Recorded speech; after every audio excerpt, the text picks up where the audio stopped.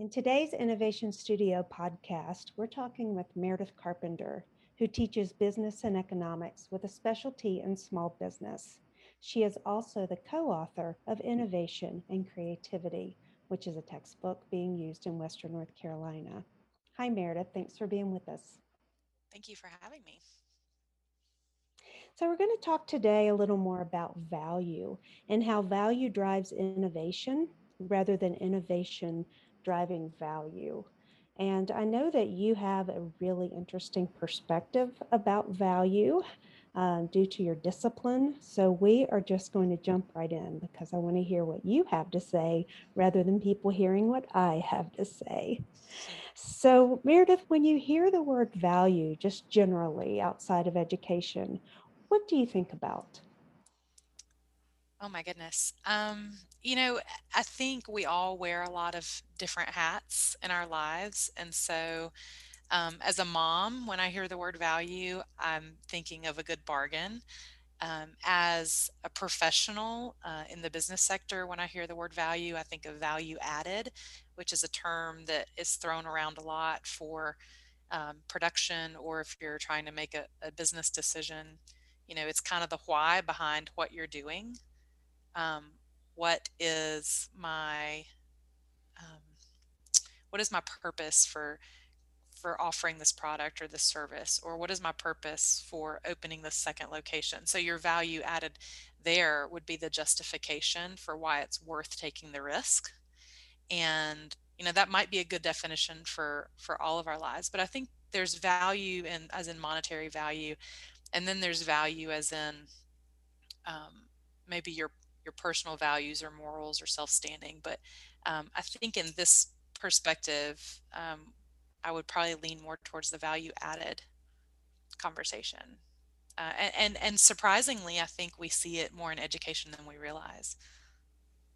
So that was my next question. When you hear the word paired with education, what do you think about in terms of value?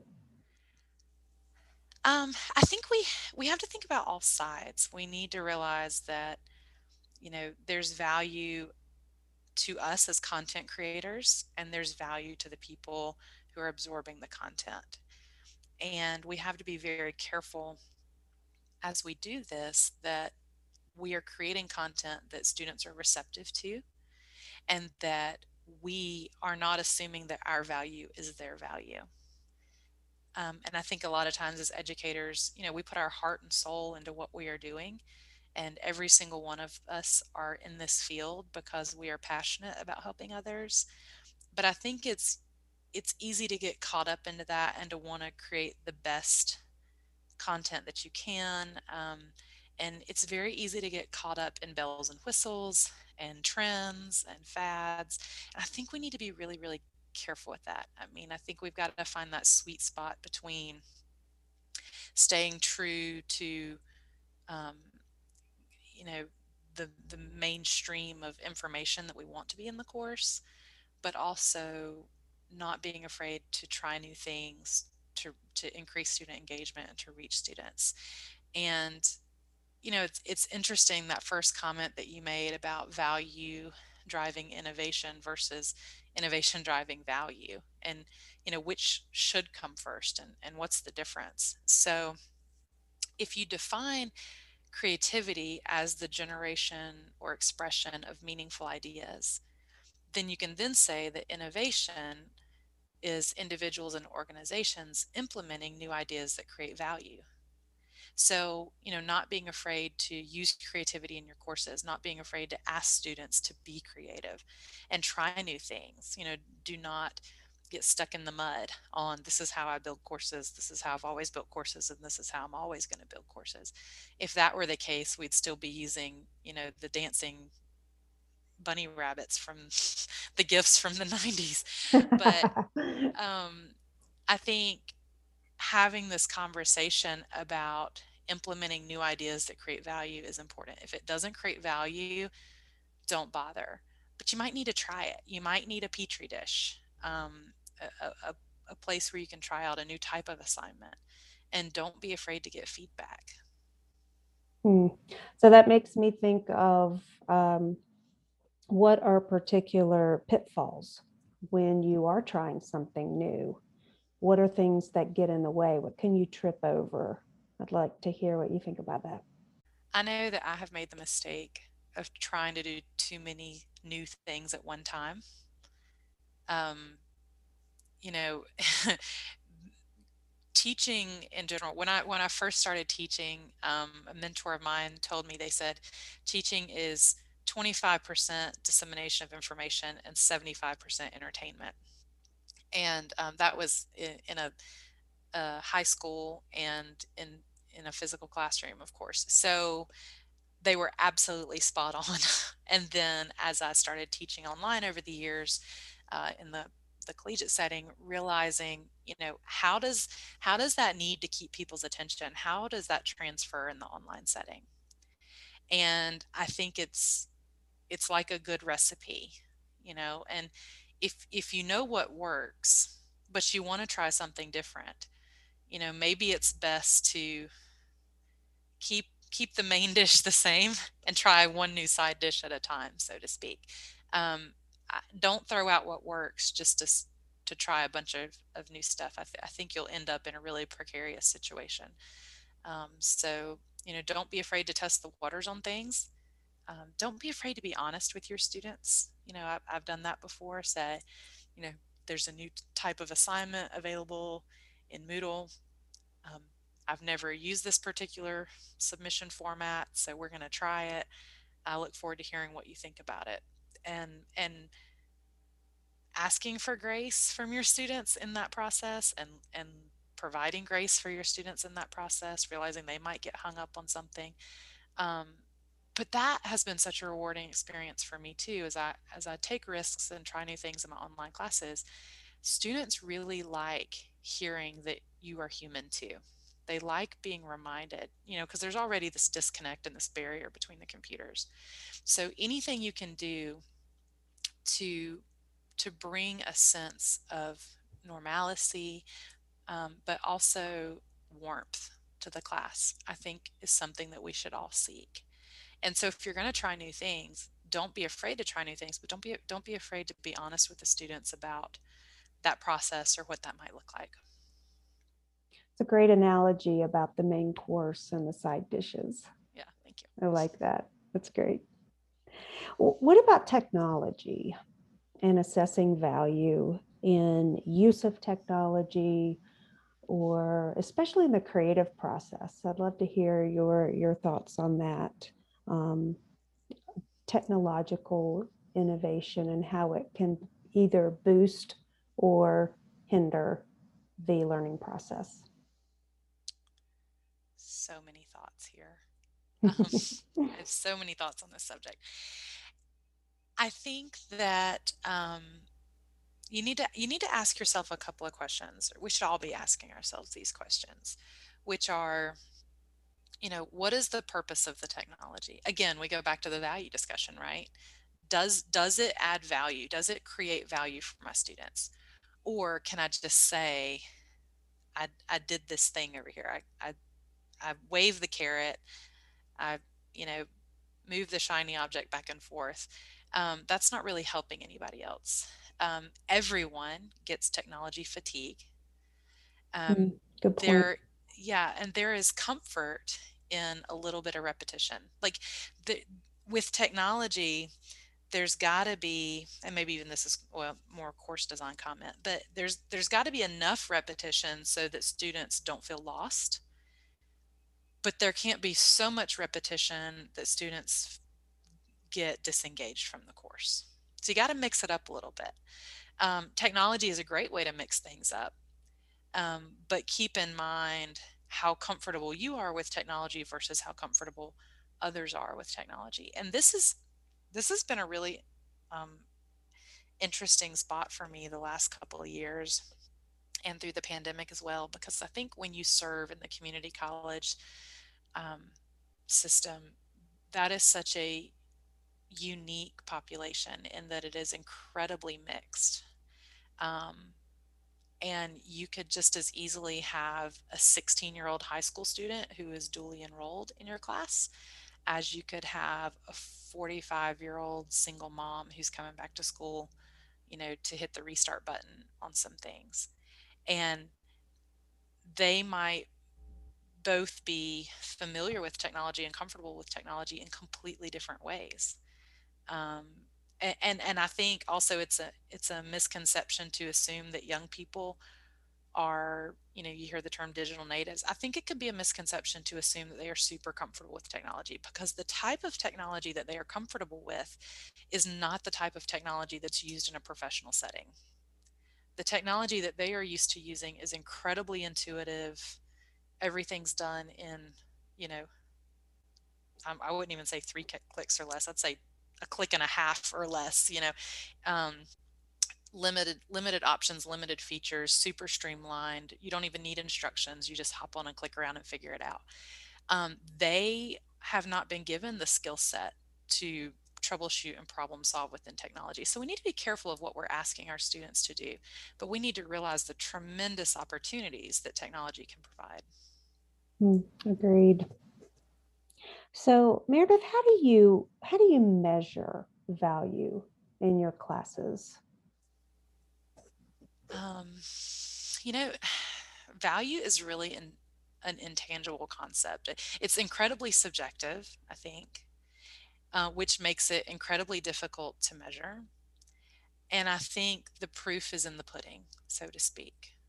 I think if you continue to have students re-enrolling in your courses, I think if you get positive feedback, or even positive, well, even if you get feedback that is like constructive criticism, but with the best of intentions. So I don't worry too much about um, the assessments that come from the college at the end of the year. I think they have their place. I think they're useful. But I myself put something at the end of the semester. It's 100 if you do it. It's a 0 if you don't. It doesn't matter what you put in there. It's a pass fail situation. And I just want to know, what did you think? What worked for you? What didn't work for you? Would you recommend this textbook for next year? And I frame it with a sense of responsibility to the students. You know, you have been through this course, and the people before you helped make your experience better, and it's up to you to help make the students behind you to make their experience better. So tell me now, and you're not going to hurt my feelings. I mean, don't tell me something I have no control over, like you don't like the color of the textbook or something. But if it's something that I can be used, like I really liked the weekly format, but it would have been more helpful if this, those are things that I can look at and consider. It doesn't mean I'll do every single little thing, but I think some of my best course design, um, it comes from the students. It doesn't come from me. I'm just listening to my customers. They'll tell you what they want. People are not shy these days about giving feedback. Well, that's also very empowering too for the student to say you're part of this process. You're connected not just as a participant in the course, but in defining what happens next in the course and for future students. Right. So that seems like a very relational type of value um, cycle or structure. I don't exactly know the word I'm looking for, but a symbiotic relationship there. Yes. Yeah, very good.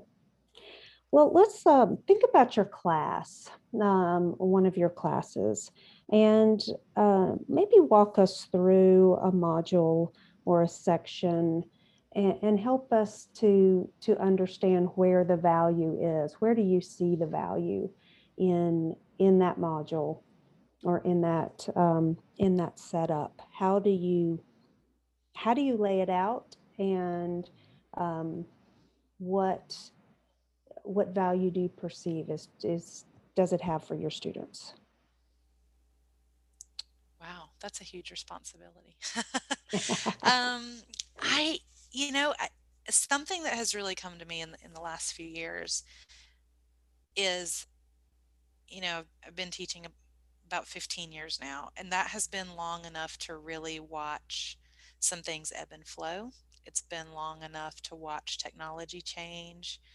Student preferences have changed. The LMSs themselves, well, we've changed LMSs, but then versions of the LMSs, what they can and can't do, um, accessibility requirements, really stepping up.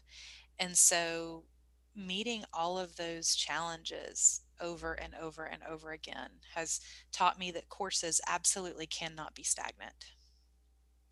That is just not an option. But there can be a framework. There can be a natural framework that exudes your personality and the way that you teach. And for me, that has been to have no surprises or as few surprises as possible for students. That's how I teach in the physical classroom, and that's how I teach online. And while you cannot take the way you teach a physical course and just simply do that online, that's not how it works. You can take your essence as a teacher and put it online, because that's what people connect to in the classroom, and that's what they're going to connect to in an online environment as well. And that's what they need from you. So I'm really, really big on no surprises. I'm really big on here's what you can expect out of this class, here's what you can expect from me. I will always let you know in advance as much as I can if something's going to change. And I try as hard as I can to stick to the 1 week rule. So everything is open for 1 week, no matter what. And that means if I, you know, mess up and don't get something opened when I was hoping to get it open, if it doesn't open on Monday and it's Tuesday before I can open it, well, if that Monday thing was going to be due Sunday, now the Tuesday thing is going to be due Monday. I guarantee them 7 days. Um, and that has worked really well for me, because 7 days is more than enough time for them to be checking into the course on a regular basis and planning ahead. So as far as layout goes, that all of that led me to this place of a few basic rules that I feel like are my kind of go-to that I do not deviate from. And the first thing, and perhaps the most important thing, is I think students should hear from you every single week or whatever your module is. I like weekly modules. I open everything on Monday, I close it on Sunday. That that gives people the weekend to procrastinate too.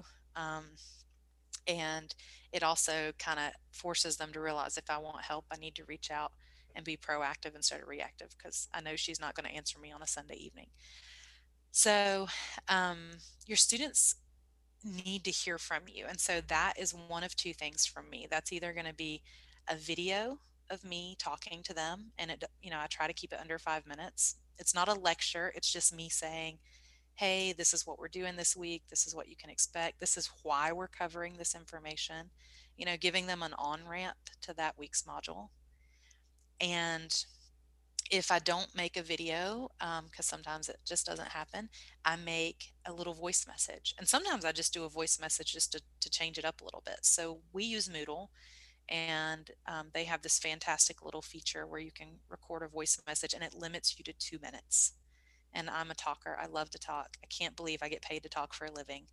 Um, and so, sometimes it's good for me to be cut off at 2 minutes. And I'll do 7 takes to try because it keeps cutting me off and I have to start over again. So they need to hear your voice every single week. They need to be reminded that there's a real person on the other end of the computer. Um, and video is just where the expectations are these days. That's how people consume information. And they want it in small bits, small chunks. So always an introduction video or an introduction message. And then I try to have a video lecture for the course content. Um, I typically tend to do this with voiceover PowerPoints. I know that might not be the most enthralling thing, but I personally don't feel like I'm at my best standing in front of a camera, in front of a blank wall, trying to talk with my hands and stuff.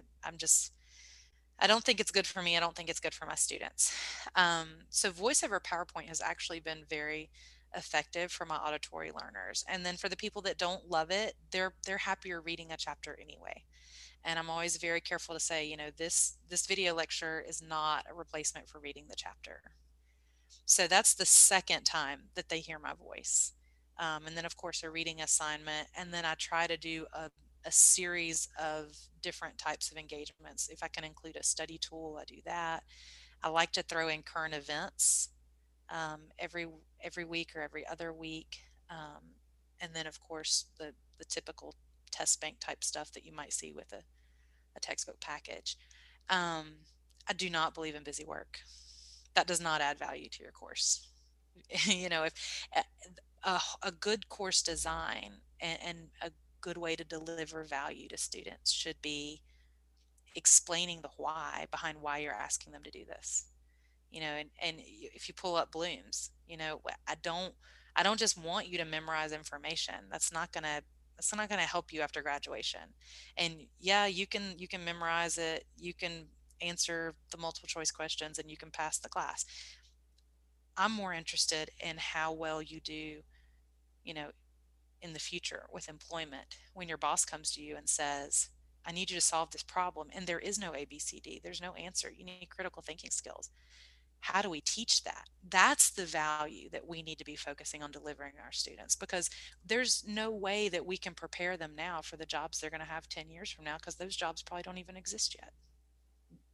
Your approach to design, though I think it's learned through experience, is still it's very textbook universal design for learning. So I commend you um, for your process and your thinking behind it, and why you do what you do. Sounds like you have pretty good reactions and from students and pretty decent outcomes, generally speaking. Well, thank you. I hope so.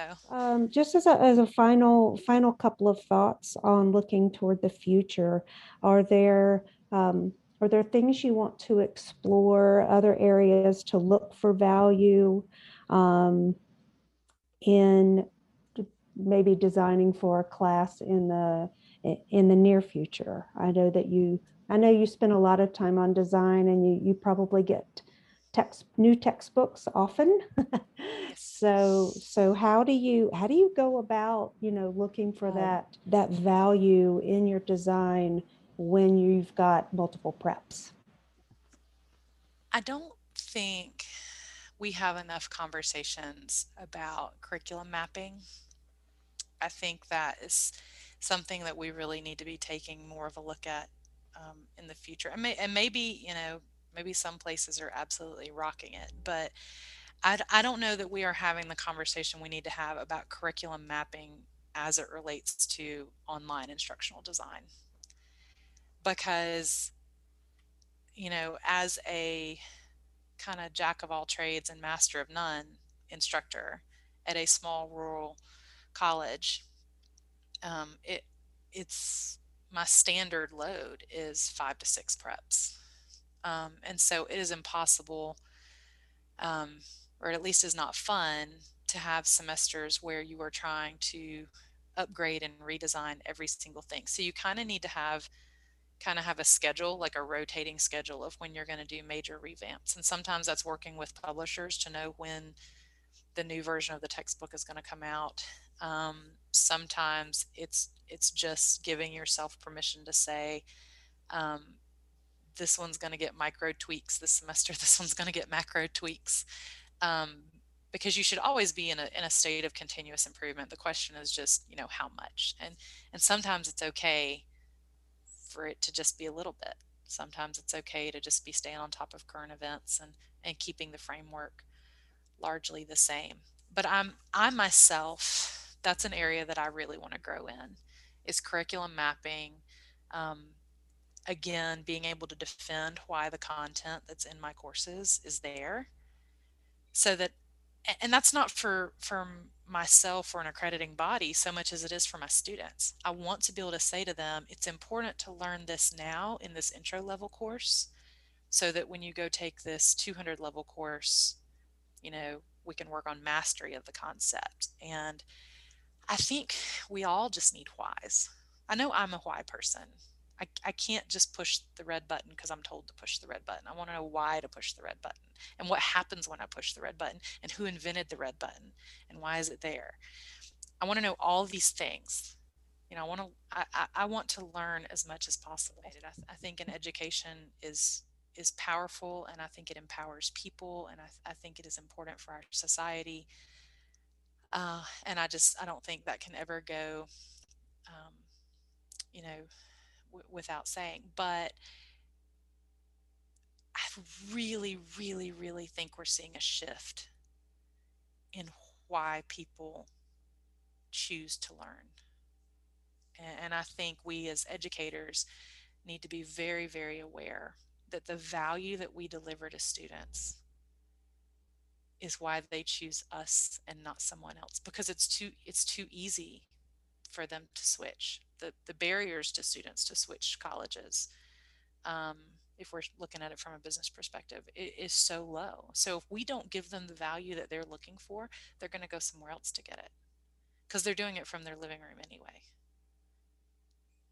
And I want to be a beacon for for students. I want people who want to study business to say, you should really go check out Meredith Carpenter's class. It's it's legitimate and it's fun, and you're going to walk away knowing a lot, and you're going to get your money's worth. So whatever kind of value we're defining, go there because that's where you'll get it.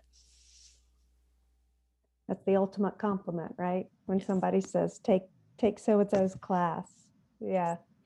So I'm tempted to ask what you would say to a new faculty member, but what I really want to ask is what would you say to a veteran faculty member Oh wow. who who might not be thinking about the whys and might not be thinking about value. They're just trying to do what they did in a walled classroom, now online. Hmm. Do you think it's a matter of prompting them to define or redefine value? Yes. And you know what? I don't even think it's a redefined value because I don't think we were having the value conversation 20 years ago. Good point. Yeah. So, and as a person who is literally mid-career, I'm as middle of the road as you can get in my career. Um, like I'm not exactly a newbie anymore, but I'm not exactly a veteran anymore. I mean, I don't know. Maybe I am, maybe I'm not. But I feel very much like I'm in this kind of midpoint. And so to the newbies, I would say buckle up, because no 2 days are going to be the same, and that's okay. Give yourself permission for no 2 days to be the same. No 2 semesters are going to be the same. You're not going to run a class the same way twice. There's a there's this quote or whatever in the movie Pocahontas, and they say you can never step in the same river twice because the river's always changing. The water's always flowing. A pebble turns over, a fish swims by. You are never stepping in the same river twice, and you are never stepping into the same classroom twice. Um, and I think just knowing that from the onset would have been very empowering for me, um, as a new teacher. And then to the folks who have been doing this a long time and who are struggling with just the pace at which we are experiencing change, or maybe you were thrown into online teaching due to the pandemic. First of all, thank you to everybody for all that you are doing. Um, I mean, each and every one of you are superheroes in your own way, and you are out there making a difference in somebody's life, and that's a big deal. But to the veteran teachers who are just not sure how to approach this thing, um, I would say don't forget that you are in education because you love to help people learn, and it's okay to be the one doing the learning. It's still, it is the very essence of what you do. It's still the thing that you are in. It's just it's okay to not be in the driver's seat. Because I think 20, 30 years ago, as a teacher, you got in the driver's seat and and you drove for 30 years the whole time. And you went to a workshop here and you went to a workshop there and you learned the latest lingo or the next initiative and you kind of did that for a little while. But as far as like how you taught, the techniques, the expectations, I don't think it really changed. But I think now it is changing on a regular basis. So don't be afraid to hop out of the driver's seat and learn some new things. Um, but also be wary of change fatigue. I think we all need to be wary of change fatigue for ourselves and for our students because that does not add value. And we all struggle when that happens. Yes. Yes. Well, Meredith, thank you so much for being with us today. And I've been with Meredith Carpenter, who teaches business and economics, and she is the co-author of Innovation and Creativity. Meredith resides in Western North Carolina. Thank you, Meredith. Thank you so much for having me. It's been an absolute pleasure.